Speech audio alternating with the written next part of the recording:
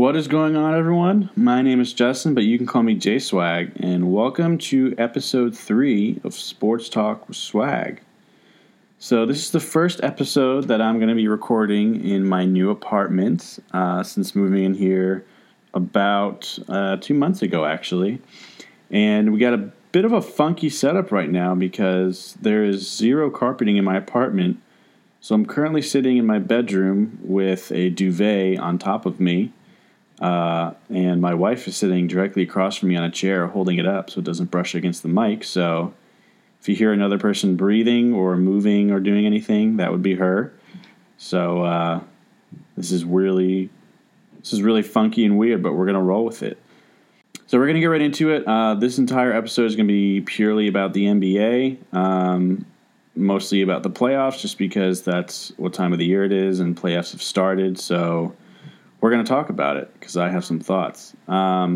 So the first thing is I wanted to talk a little bit about how in the first round of playoffs, the Cavs swept the Pacers, which I wasn't shocked about, but I was definitely surprised because I thought the Pacers would put up a little bit more of a fight. It seems like the Cavs got lucky in at least one, if not two, of the games with some lucky calls in crunch time that helped them out. I wouldn't say that they necessarily won the Cavs the games, but definitely helped them out regardless. But I think a lot of people were expecting more fight out of the Pacers, and I know I was. Granted, they were a pretty up and down team throughout the season, which is why they only ended up with the 7th seed. But Paul George played really well the entire series, which everyone was expecting. But it's just a little interesting, though, because they get swept, and then immediately afterwards, Larry Bird steps down from being the general manager of the team. And Paul George has 1 year left in his contract, and I think he's on his way out. So it seems like the Pacers are kind of self-imploding here a little bit. They seem to be making some good moves. They got Lance Stevenson back at the end of the season, which was a bold and interesting move because, he's a very controversial player. So I think he brought a new spark and energy back to the team that they were needing, which helped them make one last push at the end of the regular season. But he kind of stirred up a bunch of controversy again in the playoffs, and, some of his teammates seemed to like it, some of them didn't. So it was just an interesting move by the Pacers that I think didn't entirely pan out how they wanted it to. But regardless, I wanted to talk a little bit about Paul George because, like I was saying, he is entering into the last year of his contract. He has a player option at the end of next season, and I think he has every intention of exercising that. He's all but said that he's going to leave. Pretty much any time it comes up, he talks about how frustrated he is with their front office and with his teammates and the lack of their energy and passion for the game and wanting to win. And the front office not really making too many moves to put pieces around Paul George to keep him there. He's actually expressed a lot of interest in playing for the Lakers, which would be a very interesting move. And actually, one of the first things that Magic Johnson said when he was put into power was that he wanted Paul George and he was going to do everything he could to get him to come over to the Lakers. So I wouldn't be surprised if there's a friendship that's already started there and a relationship that Magic Johnson has created. And I personally think that after next season, we will see Paul George on the Lakers. If not possibly even earlier, don't be surprised if the Pacers just try to trade him and dump his contract on someone else. But I think Paul George will be signing a max contract with a different team regardless after next season. But I believe it's going to be the Lakers. But yeah, so that's. I think Paul George is on his way out, but I'm interested to see what you guys are thinking. Do you think he's going to stay? Do you think they're going to try to surround him with some more pieces to get him to re-sign with them? Will they try to trade him? Do you think he'll end up on the Lakers? Let me know what you think. So up next is actually the only other topic that I have for this podcast. So it's definitely going to be a shorter episode than usual, but I definitely want to talk about this, and it's the pretty much the situation that the Clippers are in. They're in a very interesting situation because they just got bumped out of the playoffs in round one and lost to the Jazz at home in Game 7. It was pretty bad, actually. Pretty much got blown out from end to end. But the interesting situation is that Chris Paul and Blake Griffin both have player options on their contracts for after next season. Steve Ballmer and Doc Rivers have both made it very clear that they have every intention of keeping those guys on the team. And it really seems like Steve Ballmer, the Clippers owner, is very intent on pretty much keeping the exact same roster that he has now, which I think is a bold and interesting move to make on his part. But I just wanted to talk about this because I was thinking about this for a while. Because obviously, if you don't know, Chris Paul is my favorite player, so they're in the Clippers are kind of my favorite team. So I follow them pretty heavily. But I just think this is a very interesting situation for them because a lot of people think that this was the last game that all three of those guys, Chris Paul, Blake Griffin, and DeAndre Jordan, played together on a team. And I agree, or at least I think that's how it should be. So like I said, Chris Paul and Blake Griffin both have the option to enter into free agency after next season. Chris Paul actually can go into he has a player option now, so he can actually go into free agency for this summer. But so he actually, about a week and a half ago, he verbally agreed to an extension with the Clippers with them that was rumored for over $200 million,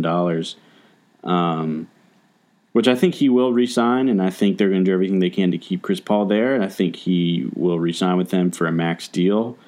But I think he's going to enter into free agency just to then force the Clippers to then make moves to surround him with better players. I was actually reading an article the other day on ESPN from someone who wasn't part of those mass firings over at ESPN, but he was saying how in the entirety of Chris Paul's career, his GMs have failed him. Just saying how his teammates have failed him because they've just never really been able to step up to the plate and help him because he's never actually made it out of the second round of the playoffs in his career. But he was mainly talking about how his GMs have also failed him because they've failed to just even surround him with the right pieces to make it, past the second round of the playoffs, really even into the playoffs when you think about it. I mean, when he was on the Hornets, I believe they're saying, I think it was the 2008 season when they had 53 wins, which was the most wins that they had when he was on the Hornets. And I think their starting five was like Chris Paul, Emeka Okafor, Mo Peterson, and I literally can't even remember the name. Is James Posey, I think, was on that team. It was a terrible team. It was all a bunch of draft busts and people from free agency that they just paid way too much money for. And they shouldn't have even made the playoffs, but they won 53 games and they made it to the second round of the playoffs actually. And that was like the best team on the Hornets that Chris Paul had. And now he's on the Clippers, and yes, they have the big three with him, Blake Griffin and DeAndre Jordan. And they have perennial sixth man of the year, Jamal Crawford, who has an extremely one-sided game, so he's not too much help. He has J.J. Redick, who I think is good, who they should try to re-sign. He's a great sharpshooter, and Chris Paul has made him a lot better and revived his career. But, I mean, outside of Raymond Felton, they have no backup point guards. Outside of Wesley Johnson and, Luke Richard Mbah Moute, they have, no small forwards. I mean, Ba Mute is a great defender. I'll give him that, but I mean, he has literally no offensive skill whatsoever, so he's pretty one-sided as well. But my point is, he's never had like good role players surrounding himself, and even though Blake Griffin is, a great player, he's pretty injury prone, which is also kind of screwed them over this year as well, but the past couple years. So it was just interesting to read that because I agree. I do think that his GMs have failed him, and I think they have one last chance to kind of prove themselves to him this summer in getting better players around him, and to convince him to re-sign with LA, probably to finish out his career, I would imagine. But I'm going to go ahead and give you guys what I think they should do, because this is a podcast and it's all my opinions. So that's what I'm going to tell you. So I think that they should either try to trade Blake Griffin next year during the season and try to trade up really and get an upgrade from what he is, or let him walk in free agency and sign a big max contract player. But regardless, I think they need to do everything they can to re-sign Chris Paul, keep him there for the long haul, and kind of quote unquote build around him, and get rid of Blake Griffin because he's going to eat away a lot of your money. And to be honest, I just at this point don't think he's worth that money. He's a great player. I love him as a player. I think he's a great person. He's made great strides in his game with his offense. He's more than just a dunker now, and he's a great, a better free throw shooter. But I just don't think that he's worth the money that they would have to pay him and that what he's going to want. And I think he's way too injury prone, and that's kind of screwed their seasons over pretty much every year that Chris Paul has been there. So the past 4 or 5 years. So I think they need to trade Blake, and I think they need to go for a small forward. They haven't had one at all, since, Chris Paul has been there. I think they need to go for someone like a Paul Pierce in his prime or coming up to his prime. I think they just need a scorer.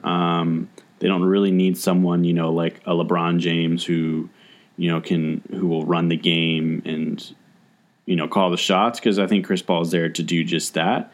But he needs someone where if, Blake Griffin is injured, that Chris Paul doesn't have to pick up 100% of the slack and do all the scoring and all the work pretty much on the offense for the Clippers. So I think they need someone, maybe, like a Carmelo Anthony or a Kevin Durant or even like a Dirk Nowitzki, but kind of more in a small forward position. I think someone like that would really help their team out a lot. Chris Paul can make them a better player. He would be able to lessen his minutes a little bit so that he's more effective on his time, but he's also more well rested.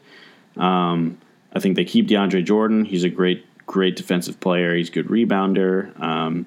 Keep him there. And I think also just, people will then say, well, you have a huge hole at the power forward position. But if you get a stretch three, you can make up for it there. But also I think they have a great power forward in Bryce Johnson. I think they need to invest more in him. I don't think he played any meaningful minutes at all this season. I think that was a mistake. I think they should have tried to play him more than other than just Brandon Bass and Maurice Spates, who I think are both good. I think they need to keep at least one of them after this, because I think they're both good players. They're good offensively. They're pretty good defensively. They can get rebounds. So I think you kind of take a little bit of a hit at the power forward position, build up Bryce Johnson into a quality power forward, invest in a good small forward, and invest in Chris Paul. And I think you just move on from there, and I think that's your answer.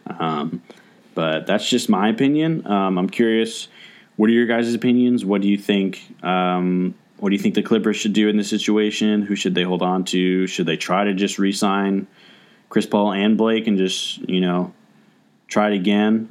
Which, definition of insanity is trying the same thing over and over again and expecting different results. But I don't know. Maybe Steve Ballmer's insane. Maybe he's not. Maybe he's a crazy genius. Who knows? But yeah, let me know what you think they should do. What do you think they will do? Yeah, and any other feedback that you guys have on the podcast, anything you want me to talk about, anything I can do better, just let me know. Let me know that you're even listening. That's always nice to hear, just that people are listening to the podcast. So, yeah, I do hope you enjoyed it. I hope you maybe learned something. Hope you, were just able to gain something from this podcast. But other than that, I want to thank you guys for tuning in once again, and we'll see you next time.